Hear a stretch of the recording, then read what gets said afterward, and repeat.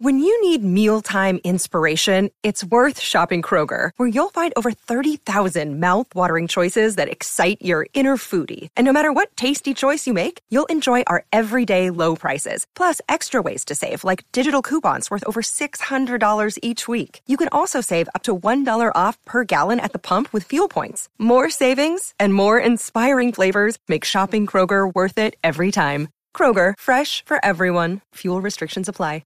Another day is here, and you're ready for it. What to wear? Check. Breakfast, lunch, and dinner? Check.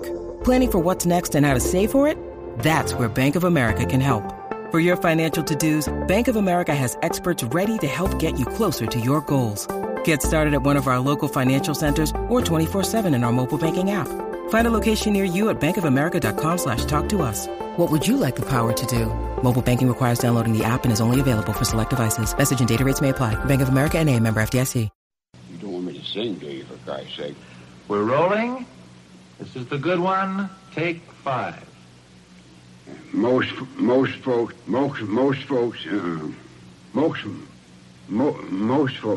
right, once again.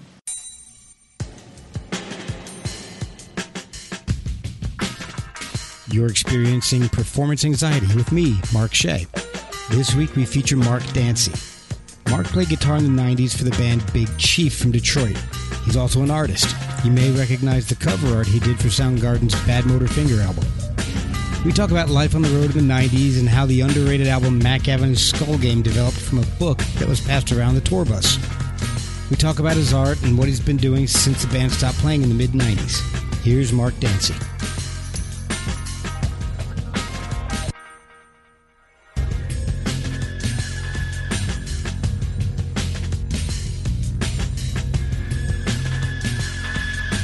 So I should say something like, this is Mark Dancey on performance anxiety. Yeah. Or, you say, Mark Dancey. Or a better version. Like, this is Mark Dancey, and we're speaking on performance anxiety.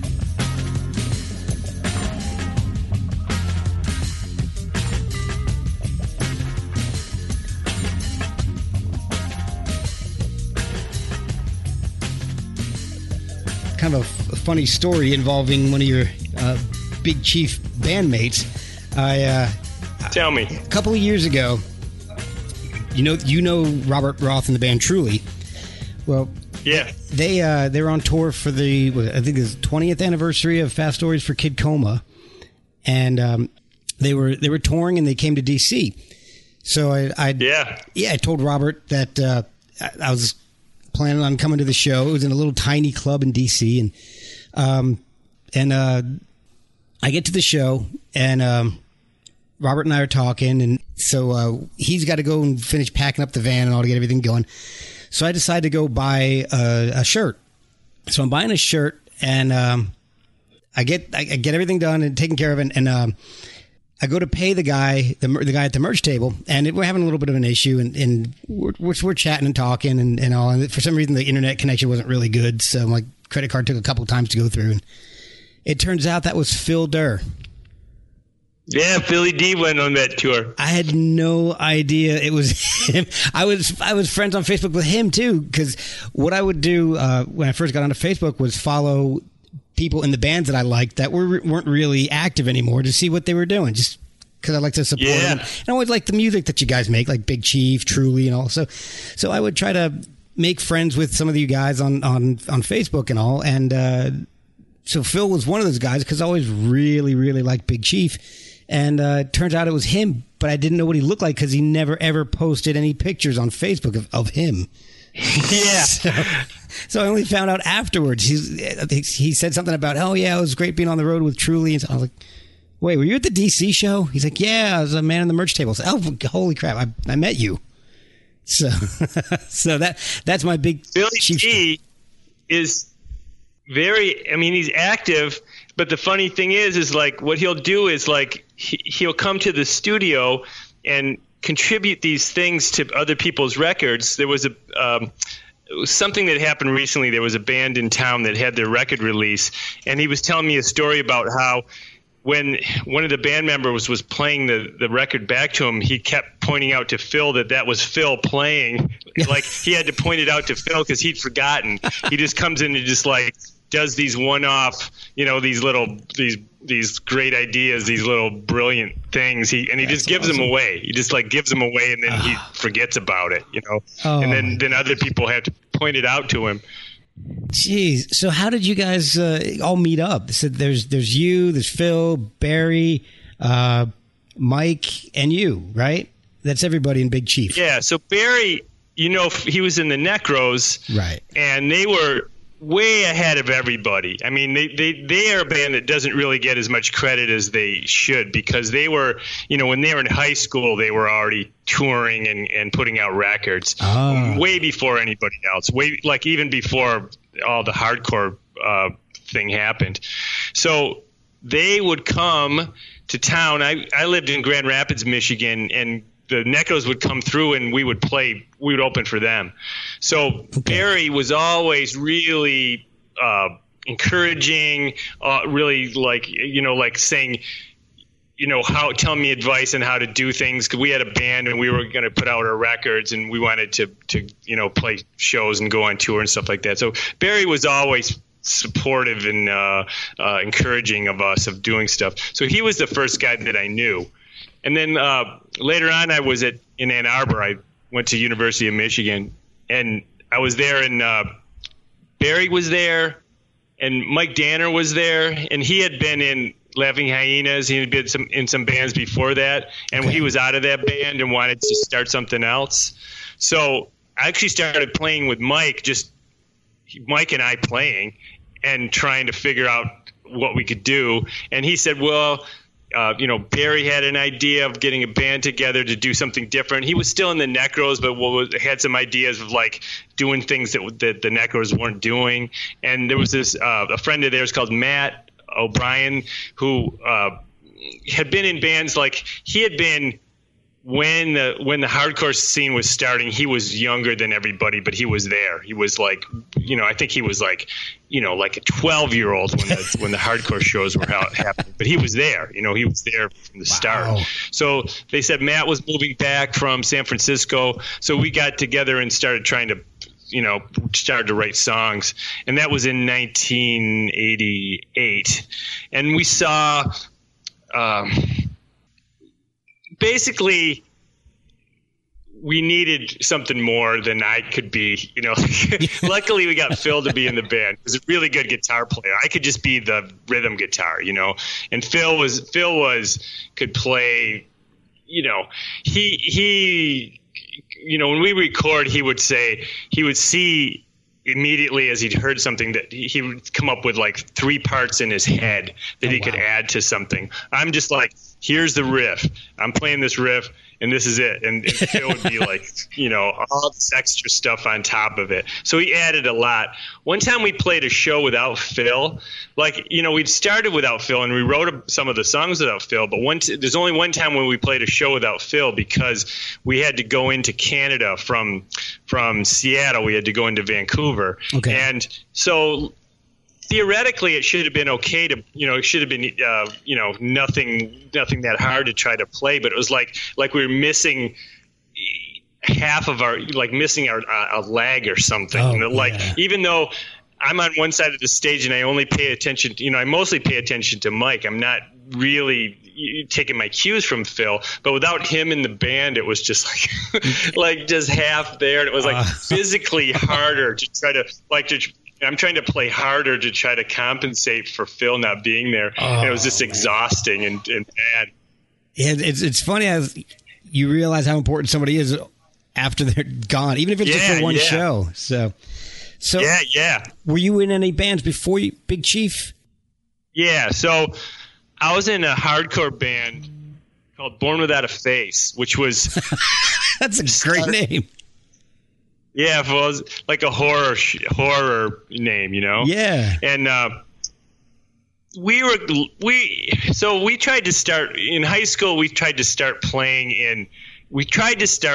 a band in 1980, but it was so we were so incompetent that we would like try to play. We like try, like encourage ourselves. My brother and his friend, was the other guitar player, and we were just trying to figure out, the basics of, what a band is, what you need for a band. And we were so incompetent that we would get together on a Saturday, and it would just be so disappointing and so disastrous that we'd give up and break up for a while. Then we'd come back, and this took years. It took years till finally we got a drummer who was a musician. He wasn't a drummer, he was a bass player, but he was a musician that had rhythm, and it took us until 1983 to be able to even play, to be able to even play a show. So we had our first show at the zoo. There's a band shell at the park at the zoo that you could rent the band shell. So we had our first show finally in 1983 at a zoo. So we were late. That's funny. Yeah, at the zoo. God.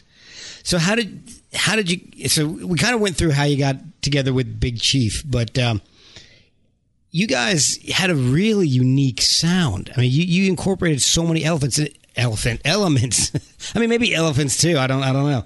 But yeah. There was there's obviously the hardcore, the rock element, but there's also the funk and some soul and a little hip hop and some R&B and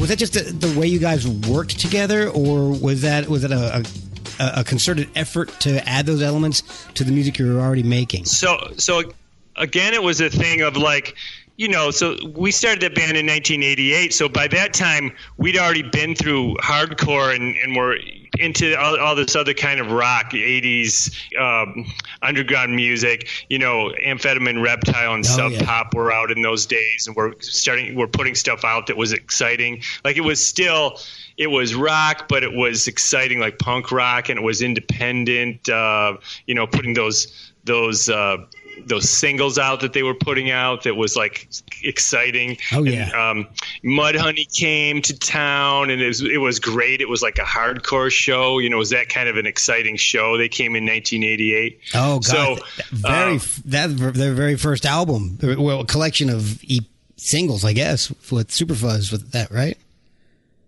Yeah, right around that time. So, but by that time, Barry is a huge record collector and is really knowledgeable about music and about good music, and I would learn a lot from him. But by that time, he was listening to all this other kinds of music that he wanted to try to get to, and also had listened to things like Funkadelic that was like, what's kind of an interesting thing. I was recently reading something where Iggy was talking about the Stooges, and he was talking about Funhouse, and he was talking about how Scott Ashton was really into Funkadelic. Like when they did Funhouse, he'd been listening to Funkadelic, and to me, that's the key to.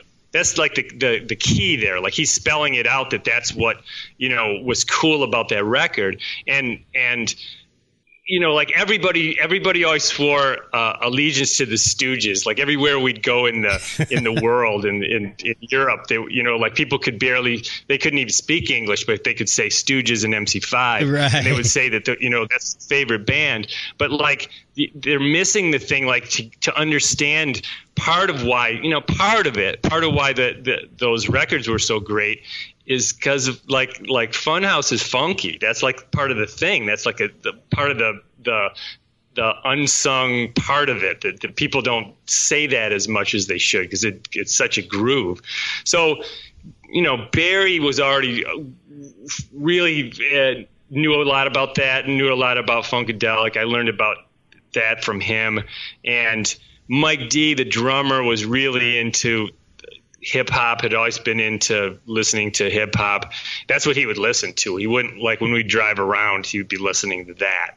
That was his thing. Okay. So, but the thing was, when we started, we couldn't play that kind of stuff. We couldn't, I had no competence to be able to play that kind of stuff. It took a while, and it took adding Phil into the band, and it took even from where we started, it took a few years to be able to be better, to be able to attempt things like that. So by the time we did that record called Mack Avenue Skull Game, which was supposed to be like all that stuff you just said all thrown together, we'd gone.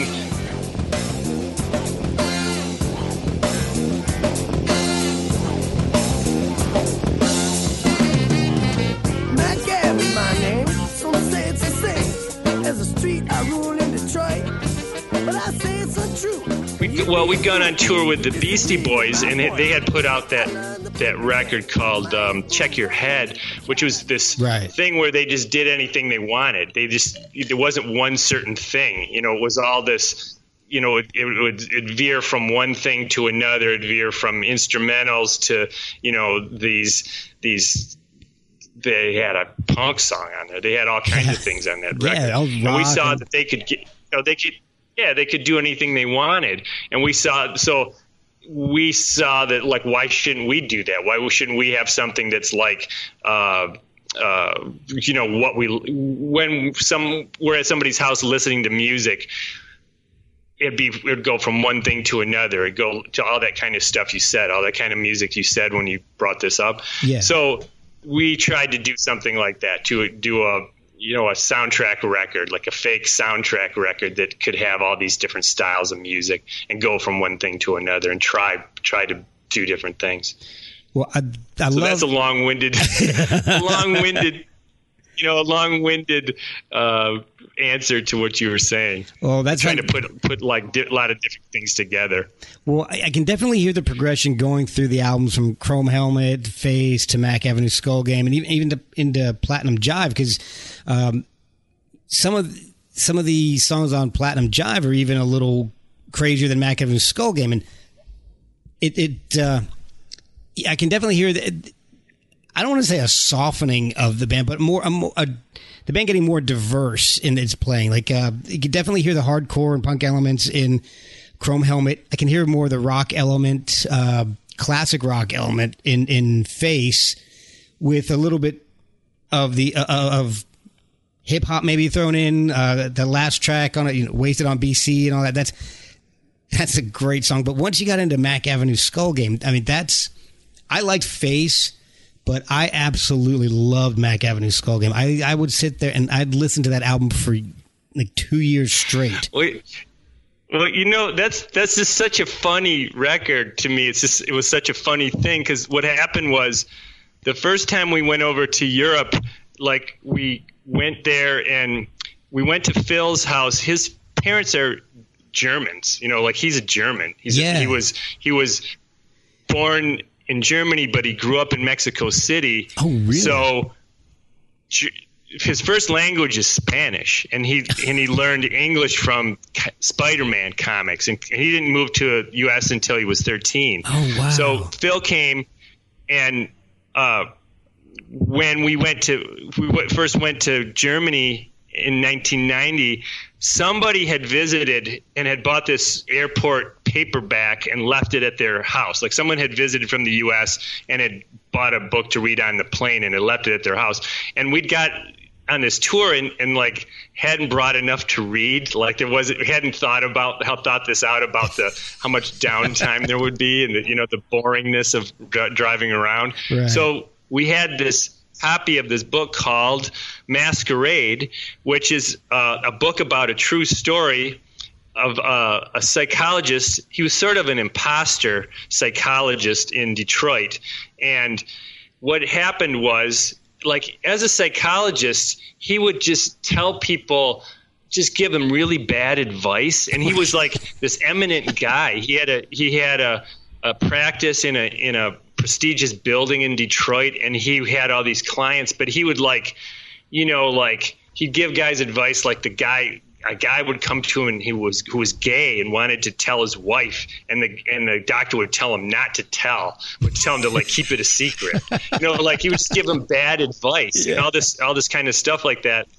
Meanwhile, he started living this double life where he picked up a prostitute in this part of town, not very far from where his office was, and had this whole other identity. Like told the prostitute that he, it was this different name and this different guy, and it wasn't really about sex. It was like he would go and like spend time with this prostitute, and her pimp was there, and they were getting money, like getting all this money out of him, but he was more like living this sort of sleazy life. Meanwhile, he was a prestigious, doctor, and had a house in the exclusive suburbs. Like he lived in this beautiful house, and he had a beautiful wife, a young wife who looked up to him and thought he was really, brilliant. And meanwhile, he had this sleazy thing going on the side in the ghetto part of town, in this high crime drug district. Which is called the Cass Corridor. They've tried to rebrand the area, and it's been gentrified, and they've rebranded it as Midtown, but it was called the Cass Corridor. And people who've grown up here still call it that. Anyway, he had this double life going, and it went on for years. And these guys, the pimp and the prostitute, were heroin addicts, and they were getting money from the doctor, and they were eventually they got like $30,000 out of him over years, just kept soaking him for money. So finally what happened was the doctor wanted to cut off change the rules. He wanted to cut off the flow of money. And he got in a fight with the pimp, and the pimp was enraged. Like he did, the true story is he like knocked the pimp down. The pimp was this guy called John Lucky Fry, who was a biker, who Lucky, he was this guy who was living in this life, and he was enraged that this doctor knocked him over. So he jumped up and took a baseball bat and smashed the guy's head in. So then he's got a dead body, in this house, and he's got to get rid of it. So what he did was he dragged it into the bathroom and took his clothes off, and he had a Ginsu knife, and he cut the guy up into pieces. He cut him into his head and his arms and his legs, all in his in his feet and his hands, all cut up, and packaged him up like in butcher paper, packaged all the pieces up, and put him in the car, and he put his head in a bowling ball bag. And so what he did was, this was on a Sunday night. This happened on a Sunday. So on a Sunday night, he went around, and Monday morning is trash day. So what he did was drive around to various dumpsters and throw out the pieces of the guy into various dumpsters. Then he went to the girl and said, we got to get out of here. So what he did was, they're driving up north from Detroit up into northern Michigan, and he stopped to get gas and realized he'd left a piece of one of the leg pieces in the trunk. So he threw it off. He threw it off the service drive down towards the expressway, and he still had the head. So they drove up north, and he went to some friend of his had some property up north, and he was acting weird. And he told him, he did something, and he went in the woods, and he buried the head in a bowling ball bag. Gosh.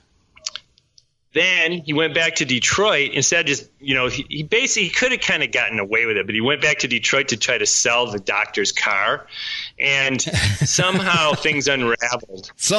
And somehow it unraveled. Well, how it unraveled was that the guy on whose property he buried the thing at, told the cops that something crazy happened. So the cops found the doctor's leg, off on the side of the freeway. Yeah. Then they went up north, and they found his head, because here's the most identifiable piece of the guy. But all the other stuff was gone. All the other stuff was long gone. Like all the arms and the feet and the hands and everything like that were gone. So he was caught and he went down. Like the prostitute, I think she got off. It was all on him. He took the whole thing and went to jail. And so the guy that wrote this book, I want to give him credit, and I can't remember his name. Lowell Caulfield. It's really a good book. It's called Masquerade by Lowell Caulfield. It sounds and I don't know amazing. why they didn't. Yeah, they should have made it into a movie. Like, you can still find the book in like a used bookstores. And he knows about that. He knows that we made a soundtrack to the movie. Oh, like, really? We said this should be a movie. So what I'm saying, what I'm getting back to is, like, we went to Europe. We had this Lowell Caulfield's book, and we passed it around as we were driving around, and everybody's reading the book and being like, this is a crazy story. Like one guy would pass it around. So it took like a few years, but we'd thought about that story, like that should be a movie, and that we could, if that was a movie, we should do the soundtrack. So that's the idea behind the Mack Avenue Skull Game. The title is Mack Avenue is a street in Detroit, but like, we just thought it was funny that Mack is somebody's last name, but Mack is a word for pimp. We thought that was funny. Yeah. Yeah. So we put that as the Mack Avenue, and Skull Game is from some other book that by Nathan Hurd. You guys read a lot. I can't remember the book. But so that's the whole record. The record is that story that I just told you in order. So it goes in, like, there's a theme for each of the three characters. Like, it's a triangle, and that's the basis of the artwork for the thing too. It's a triangle, like it's a relationship between the doctor, the pimp, and the prostitute. So all the artwork, that was like the basis for everything. This triangular thing that I made, and then there's all this other stuff I threw in there, like there's this thing of like the in Mexico City, in the Aztecs had built their main pyramid in the center of Mexico. Their main pyramid was built on the main square, and the pyramid's supposed to be like a model, like the universe. Like there's a pyramid, and there's two little altars at the top, and at the bottom of the pyramid there's a famous stone that they found. I think they found it in about 1970, 1970, when they were doing some construction, and they found this stone.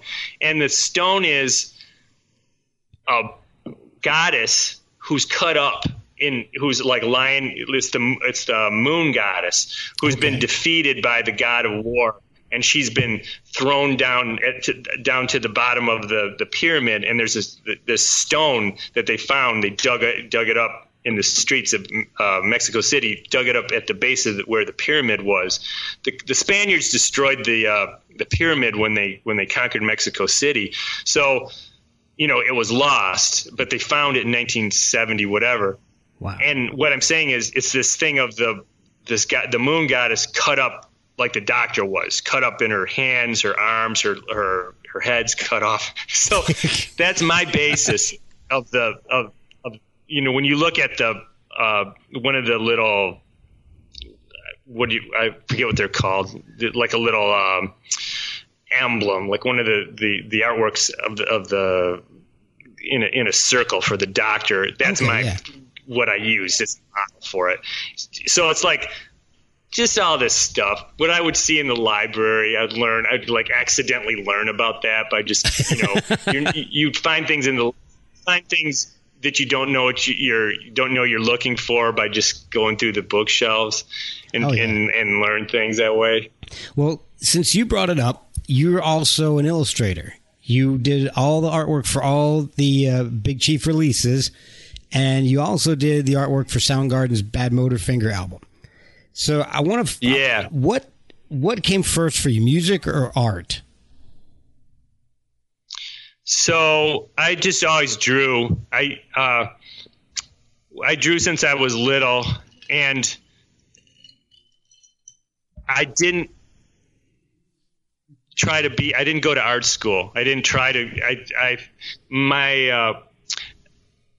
upbringing told me that was an impractical career, like something that wasn't really a possibility. Right. And I never tried to do that. I never tried. It's been to my detriment. Like I didn't go to art school. I had to learn everything backwards and the wrong way and take all this extra time. But so what? But anyway, that's what happened. I didn't learn that.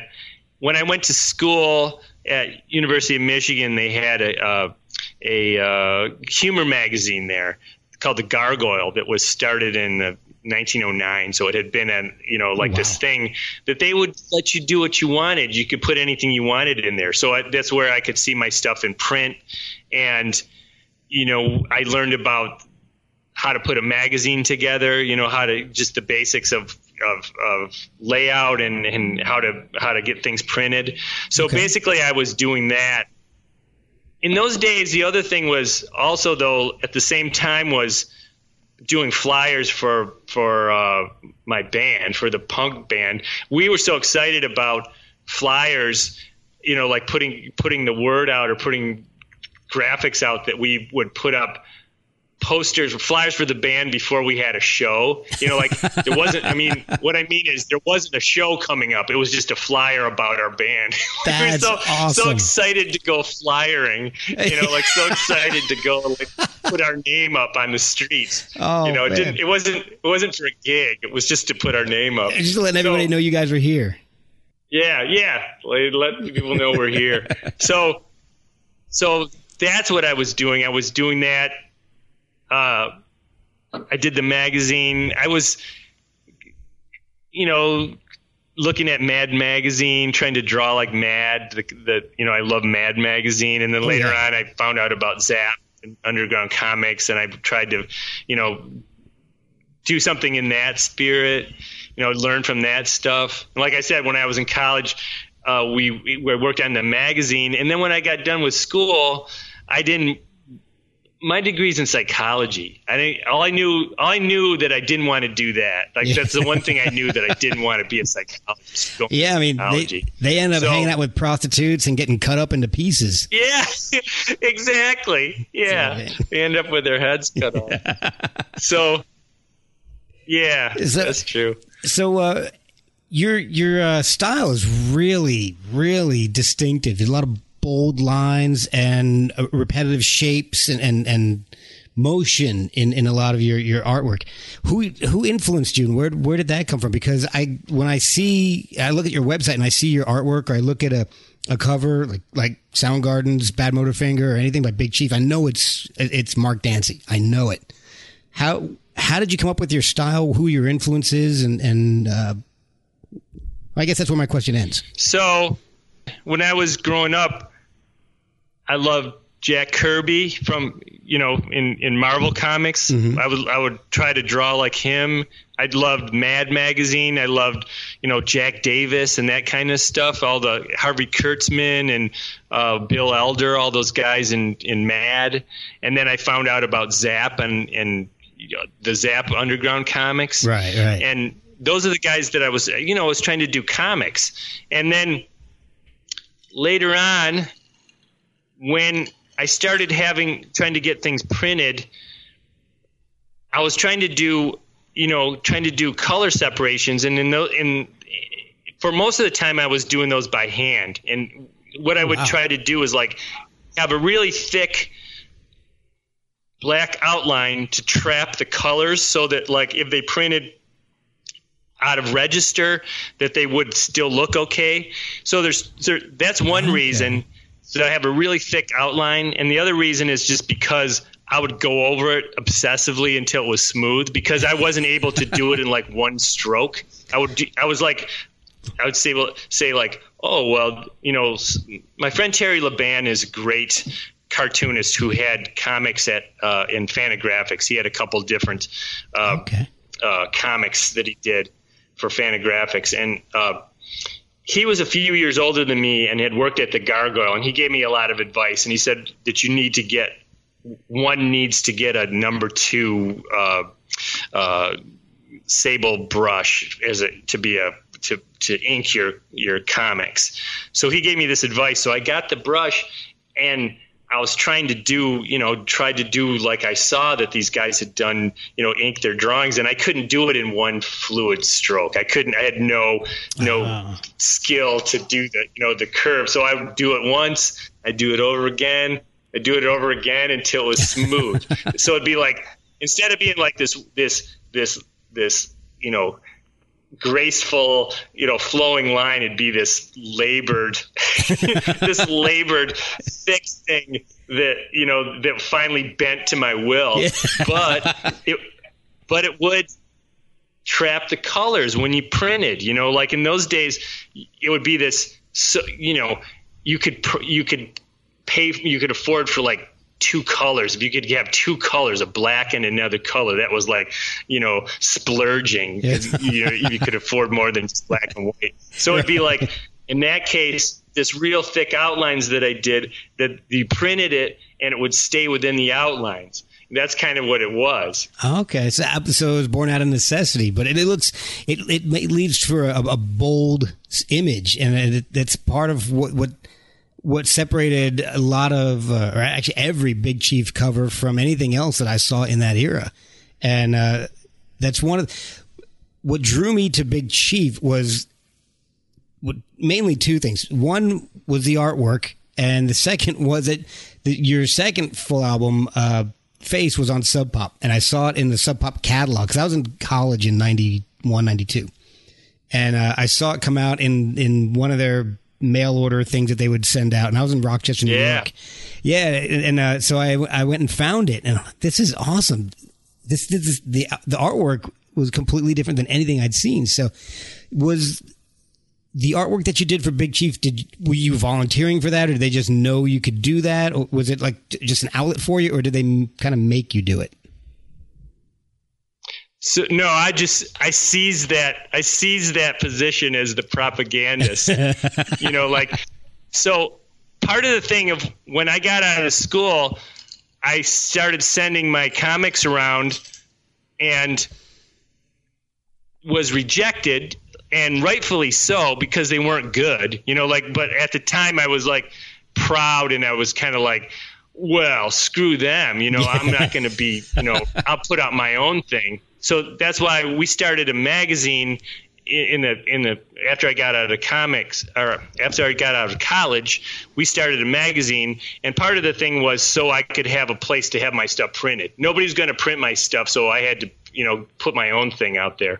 And kind of the same thing when in the band, I was just going to be like, I'm taking the job. I'm going to be the propaganda guy, So it'd be like whatever jokes that.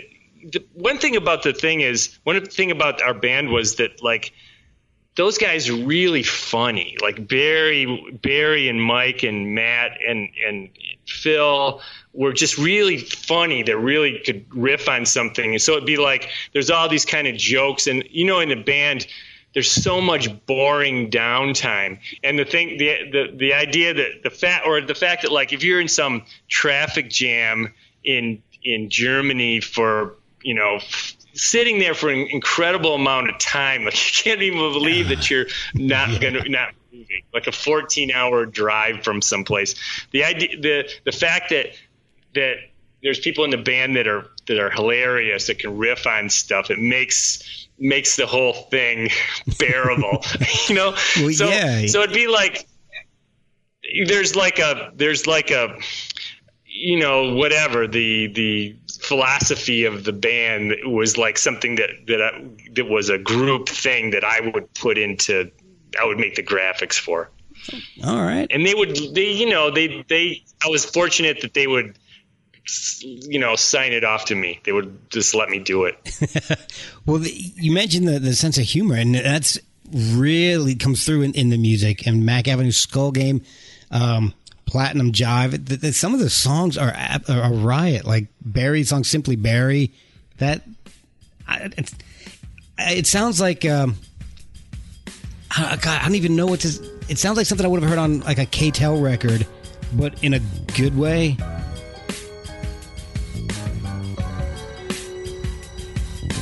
I know you've heard a lot about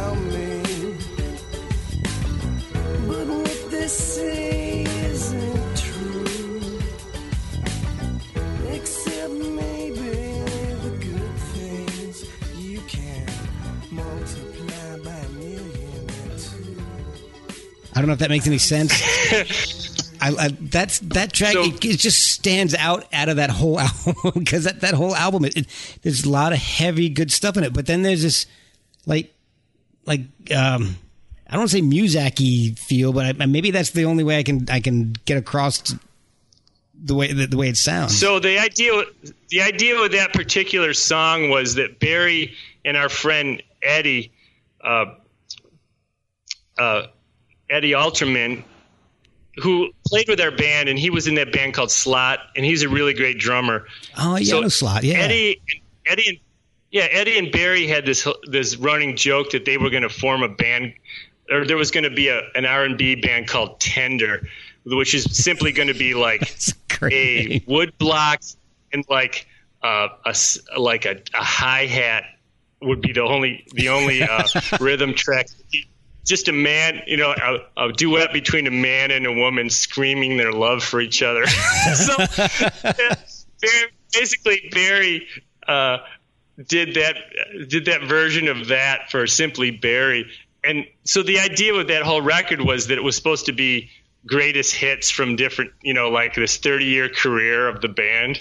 Our 6-year career of a band that was supposed to be a 30-year career. Anyway, that was just supposed to be like from his solo record, like this solo record. Yeah. Each of you guys had a solo record piece on that, I think, didn't you? Yeah. So that was the idea. Like all the songs were from made up records from 1969 to 1999. But the album came out in what, like 94, 95? Yeah, it came out in 94. That was my favorite thing. It was 69 to 99, and the album came out in 95. Yeah. That just, I love that. So the idea was just that, like the way that Kiss would have everybody gets a solo record. Right. Like there'd be their records, and then everybody got a solo record. Well, the cool thing about that for me, besides the joke of the album coming out in 95 and it going to 99 on the cover, was inside the CD booklet, you guys went all out. You actually had album covers for your fake solo albums. Yeah. That was amazing. And the one that cracked me up was Barry's had that little nice price sticker on it. Like it was in the cutout bin. Yeah. We made all these fake record covers. And then we had a guy who was a professional, like he was a product photographer who was used to taking gleaming pictures of products for ads. He was, like an advertising photographer. And we went to his studio and just made all those sets of the fake, the dummy record covers, and he had to look like these little vignettes of. So it was like 7 inches, LPs, 8 tracks, cassettes, and like the futuristic one was mine of CDs. Like that was the future, the distant future of CDs. That was which is hilarious now that they're going out. They've gone out. Yeah, I know. Best Buy, you can't even buy them at Best Buy anymore. Not that I was buying any of my CDs at Best Buy anymore, but you can't go out and buy them anymore. That was one of my favorite things, and that's what I used to grow up. Well, let me rephrase that. I used to go to the record stores when I was growing up and just thumb through for hours and hours, and man, that doesn't exist anymore. It's terrible. So let's go back to Mack Avenue Skull Game for a second. One of the awesome parts about that is your collaboration with Thornetta Davis. How did you guys meet up with her, and how did she agree to do that? Because that doesn't seem like, I mean, I don't know Thornetta personally, but she's a blues singer, and you guys got her to sing, play the part of a prostitute on a fairly heavy album. How did that happen? Thornetta was already working as a backup singer at White Room Studios where we recorded, and Al Sutton was our engineer, and he had worked with her before, and he actually had her come in for a song on Face. She sings on Fresh Vines. Right. So that was the first time we had her. So she sings on that one. And then when we did Mack Avenue, we wanted her to be the voice of the the prostitute called Sonica. And you know what? I found out that they made some show on the CBC called Sonica. Really? Anyway, I know that. Anyway, what was I going to say? Sonica, by the way, that's the name of the prostitute. That's the name that we gave the prostitute. Right. Her name was Dawn. In reality, her name was Dawn. Anyway, Sonica's much better. Yeah. Anyway, we had Darnetta come to sing. So she had a theme, and Barry wrote this sort of a sensitive song. It's really good. The lyrics are all by Barry. He wrote this song for her.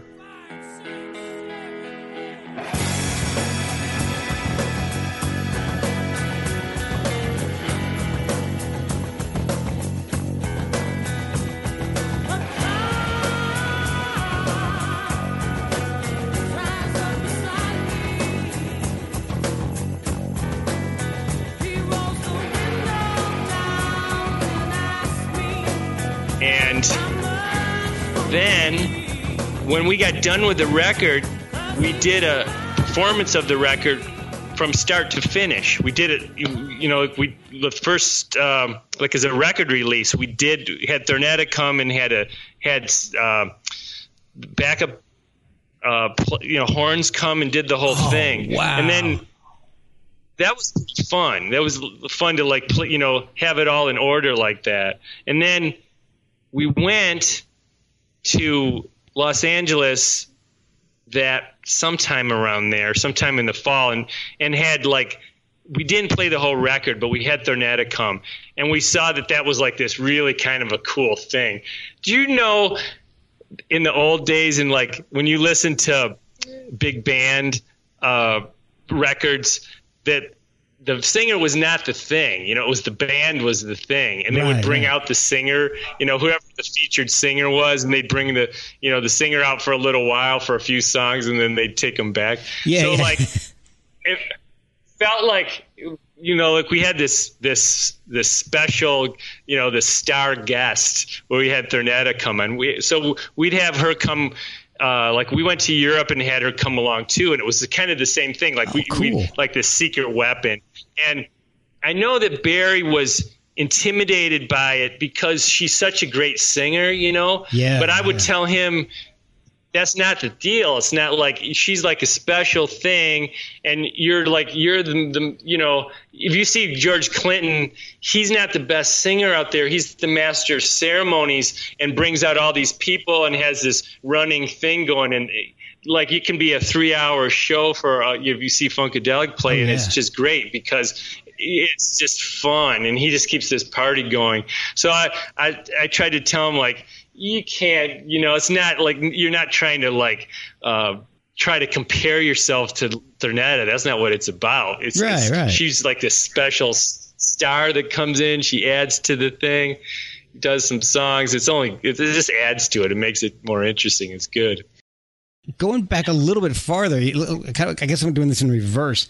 You guys had a lot of songs that were kind of gritty and almost singing and writing songs about the underbelly of society, pimps and prostitutes, and your song "Lot Lizard" and "Clown Pimp" and stuff off of Chrome Helmet. And does that just come from being in the Detroit area, or were you guys just focused on maybe bringing a little bit of humor to that, or what? Is there a reason that seems to be a recurring theme? So, like I said, the one thing was that we had this whole soundtrack idea to make for the Mack Avenue Skull game. That was just because it's more fun to write about that stuff. It's just more. It's funnier and it's more fun, and it made it more interesting, I guess. It's whatever the guy that wrote the Three Penny Opera was not, he didn't live in the underworld, like John Gay did not live in the underworld, and Bertolt Brecht was not, like a gangster, and didn't, like Kurt Weill they were not gangsters. They were musicians, and they were, writing something for a music hall thing. But it was more, they did this thing to be like, have the main characters be pimps and prostitutes, and have it, have a whole opera dedicated to them, instead of like, it didn't have to be,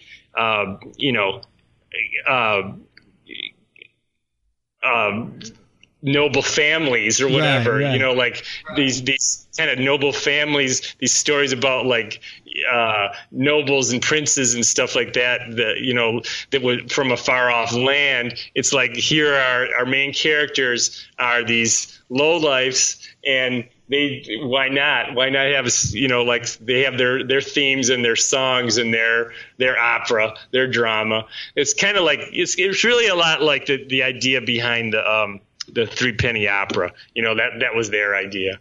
Okay. Let's. I'm sorry. I got a little distracted. I got some fly buzzing around my head right now. Oh yeah. Oh God. That's how plane crashes happen. All right. How did the Soundgarden cover art come to be? You were tapped to do the cover art for Bad Motor Finger. How did you get that opportunity? So we were fans of Sub Pop. We were fans of what they were doing in 1988. They were doing something interesting that was also like a Detroit thing. We saw that they were looking at MC5 Stooges, that kind of thing, the stuff that was going on in Seattle. And it was interesting, and it was exciting at that time. So Soundgarden came, and we played a show with them, and met them and gave them our sort of propaganda, like our copies of our magazine and shirts and stuff like that. And so they knew about us, and we played the show with them, and they knew about us. And for whatever reason, I really don't know why, when we went out to Seattle for the first time, we played with them in 1989. We went to Seattle and played a show out there with Tad, and those guys were at the show. Kim and Ben and Matt was there, and they were really good guys. They were really, really cool to us, and they just asked me to do it. And I don't know why. You have to ask them. I don't know why they thought I should do it. I don't know why they thought of me for that. So there's that record. That record is like, Bad Motor Finger is. The idea is like like Bad Motor Scooter, but a kind of like Badfinger. And so that's what the design is. It's like a flip off finger, and there's 12 of them for the 12 songs on the record. And it's kind of a jagged electrical design. And they liked it. They use it still. They still were using it, recently when they reformed. So they got a lot of use out of it. Oh yeah. It became the logo for the band, not just for that record. Yeah. And it was, that's one of the, I'm looking here right now. It says it was one of the 100 top selling albums of 92. It was certified platinum in 93, sold 1 million copies within the early 90s, and double platinum in April of 96, which is 2 million copies, I guess. Was it weird to be on tour with Big Chief and seeing your artwork on this album that's breaking this band and into the stratosphere? Well, see, that I couldn't even remember that kind of stuff. Like, to me, that's always the least interesting thing. Like, when you hear numbers like that, or like, what's wrong is like, the only time they talk about stuff on the news, the only time they talk about culture on the news will be like, they'll say, this movie opened this past weekend and it broke a record of $1 zillion. It broke the previous record of $500 million. Like, it doesn't even mean anything. It's just a number, and it's like they can't even talk about it unless they talk about, numbers and money. And it's kind of like, so like it doesn't even register. It just kind of doesn't, it's not interesting. It doesn't say like that movie opened and it sucked, or that movie opened and it was great. It was hilarious because whatever. Like they can't even say that. Right, but now I got to say something.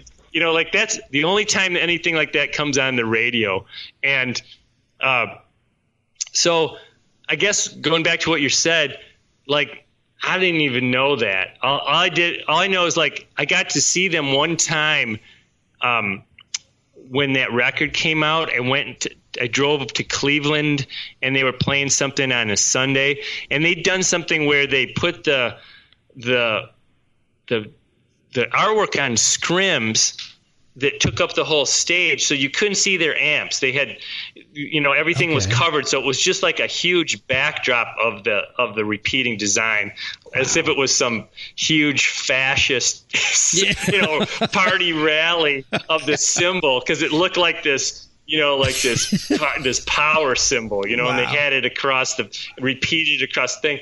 It was pretty cool. I didn't even have a picture of it, though. Like, I saw it, and it's like, gee, I wish I had a picture of it. Oh, like, yeah. Recently, when they reformed, because they were still using it, I could finally have a picture of it as their backdrop, because they used it as a backdrop. So I could see, like, it's the big backdrop that they use. And it's pretty cool, because it's like, I made it. They're flying up, like 100 feet high behind them. That's pretty cool. That's like... like if you consider it like pop culture is this big pile of junk we've been putting into it, like this thing everybody's been adding to, and we stand on it and throw something up higher. That's my little piece of it. That's my little, a bit to the accumulation, your contribution to pop culture. Of the background of our, of pictures around us. That's my little thing. Everything else I've done, like all the stuff we've been talking about on this podcast, you'd have to like do an explanation. You'd have to explain it. Well, it's got to be, to me. We had this idea of doing a reprint book of Motor Booty, and the idea was that it would have to be the annotated Motor Booty, because it would have to have like scholarly notes in the margins to explain everything, because it's completely it's completely obsolete. It's completely so far in the past, and it doesn't mean anything. So you'd have to do this now, Mark. You'd have to be like, who's Mark Dancey? What was this band? What was grunge? What was hardcore? It's all it's all obsolete. It's all so far in the past. Yeah. But the Soundgarden thing, people know that. Yeah, exactly. And it's got to be, for me, if I were in your shoes, it would just kind of blow my mind to be walking around and seeing some teenager, even now, because like you said, after they reformed, they used the artwork over and over again, to see, teenagers now wearing Soundgarden shirts with the design that you created on it. That to me would just kind of, it would be a very proud moment for me, but it would also be kind of bizarre. So I can't imagine doing something. I was a photographer for years and years. I went to college for it, and I never did anything as impactful as that. So my hat's off to you, because your artwork is fantastic, and that's a piece that's living on. No, thank you, Mark. But you got to just keep it in perspective. It's like, it's a logo for it's like I'm the guy that did the label on the bottle, and the label, like the label on the bottle that people people wanted to get a tattoo of the label of the bottle. That's kind of what it is. So, it's just kind of, it's more funny than anything else. But like I said, that's it. That's the contribution. It's a great contribution. So what are you doing now? Are you still making any music? Or are you just focused on your artwork? What are you up to lately? So it came to a point of that I needed to try to be as good as I can at something, instead of being divided into being like, well, I can't work on art because we got to go on tour, and I can't get better at guitar because I got to go home and do the artwork for the record. You know what I'm saying? Like, it's a divided thing. And I was never going to be a great guitar player. You know, like you come to it, it was more like I was going to do my job in the band, you know, like to hold up my end of the band and try to be good at that. But I was never going to be, you know, no one's going to ask me to be on their record like Philly D, because, you know, I'm not going to, you know, I don't have anything to contribute. It was just like I was going to do that. So it came to a point of like, there's just not that much time. We just don't have that much time. So I was trying to like try to be better at making pictures, you know, try to be better. You know, sometime around, forget what year that was, sometime around there after we got done with the band, Phil gave me a set of oil paints, and I was kind of like, you know, I just kind of had this joking attitude about art, you know, when it was kind of like trying to do things in a punk rock way, in a low budget way, and not to really take it that seriously, even though I was spending my life on it, if that makes any sense. So then it became a thing like, well, it becomes a thing of like, you can't just be, you know, I don't mean insincere, but you gotta like really try to do something. You gotta really try to be something. And so Phil got me oil paints. I tried to start learning how to oil paint. Again, it's taken so many years of trying to get better at this thing, you know, trying to learn this stuff that I didn't learn, just trying to get better at it. And it's you know, it's this thing where it's just an ongoing work and struggle. Yeah. You know, just try to get better at it. I understand that. You to this day, you don't sound like you're real confident in your musicianship. Did you get did you get any performance anxiety while you guys were touring or recording? No. So I had this idea. When I was in high school, I was on the track team, and in the races, I would never look at my opponents. I would never look at them, because it would this thing where I didn't want to give them power. Like, I didn't want to give them the power of like them existing or them being a threat to me.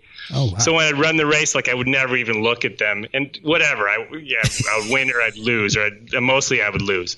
But like, you know, like, but whatever. I wouldn't like be psyched out. It was like this thing not to be psyched out. Okay. So when we started playing shows, it was a similar thing. Like, I wouldn't never look at the audience. I would just be like, this thing, like, we're just going to do our thing like we always do.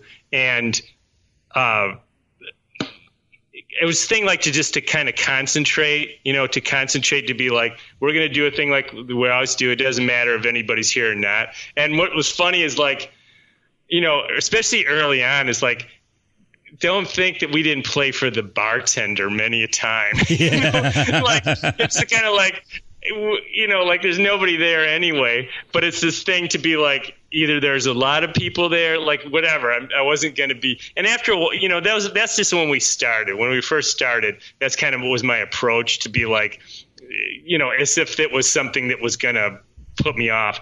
And then it didn't matter, you know. After that, it wasn't like it wasn't like it was a competition. They were my opponents, you know. It was a different thing, and it could just be relaxed, and it was funny, you know. Like, after that, it was just because, again, we play a show. If people, you know, once you start playing, even if they like you or if they hate you, if they like you, it's great. It gives you this energy, and if they hate you, it's just going to be like, we're just going to get this over with, you know, like, it doesn't matter. You know, we're just going to do it and we'll get it over with. And if they like you, we're going to play more, you know, like, it's kind of the thing. It's a, you know, it wasn't a thing to be nervous about. Well, one of my biggest regrets is that I never got a chance to see Big Chief live.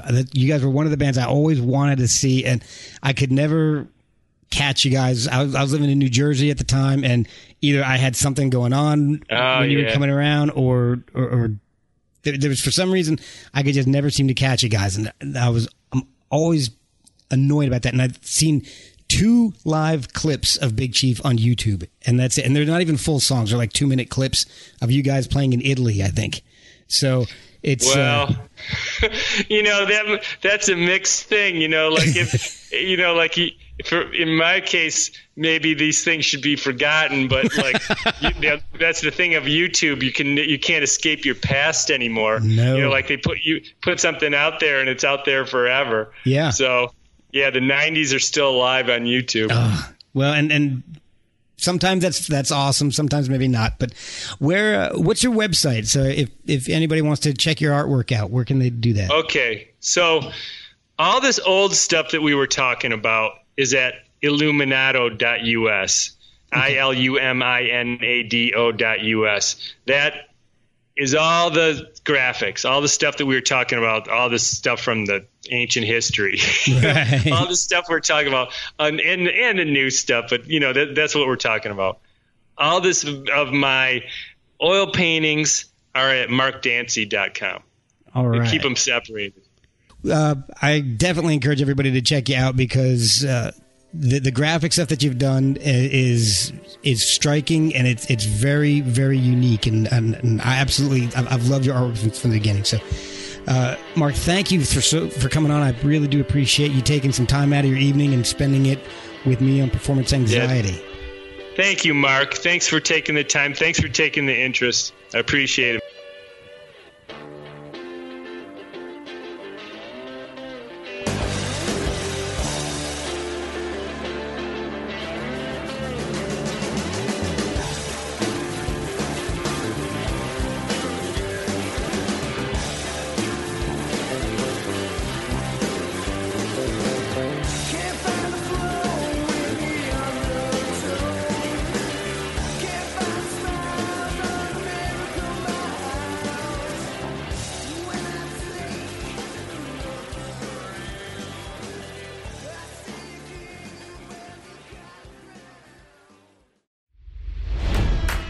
It's NFL draft season, and that means it's time to start thinking about fantasy football.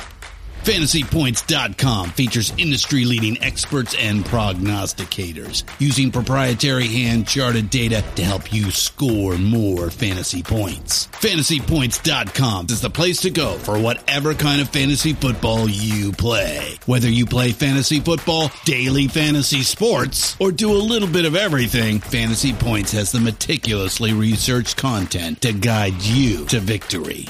And why wait for the fall? Fantasy Points also covers the new spring football league, the UFL. Join the guru, John Hansen, Scott Barrett, Joe Dolan, and other massive names in the fantasy football universe with an exclusive offer. Use code Pantheon for 15% off any Fantasy Points package, including the all-in package, with access to every article, tool, and data nugget that Fantasy Points has to offer. That's FantasyPoints.com and code Pantheon for 15% off at Fantasy Points. FantasyPoints.com, code Pantheon. Score more fantasy points.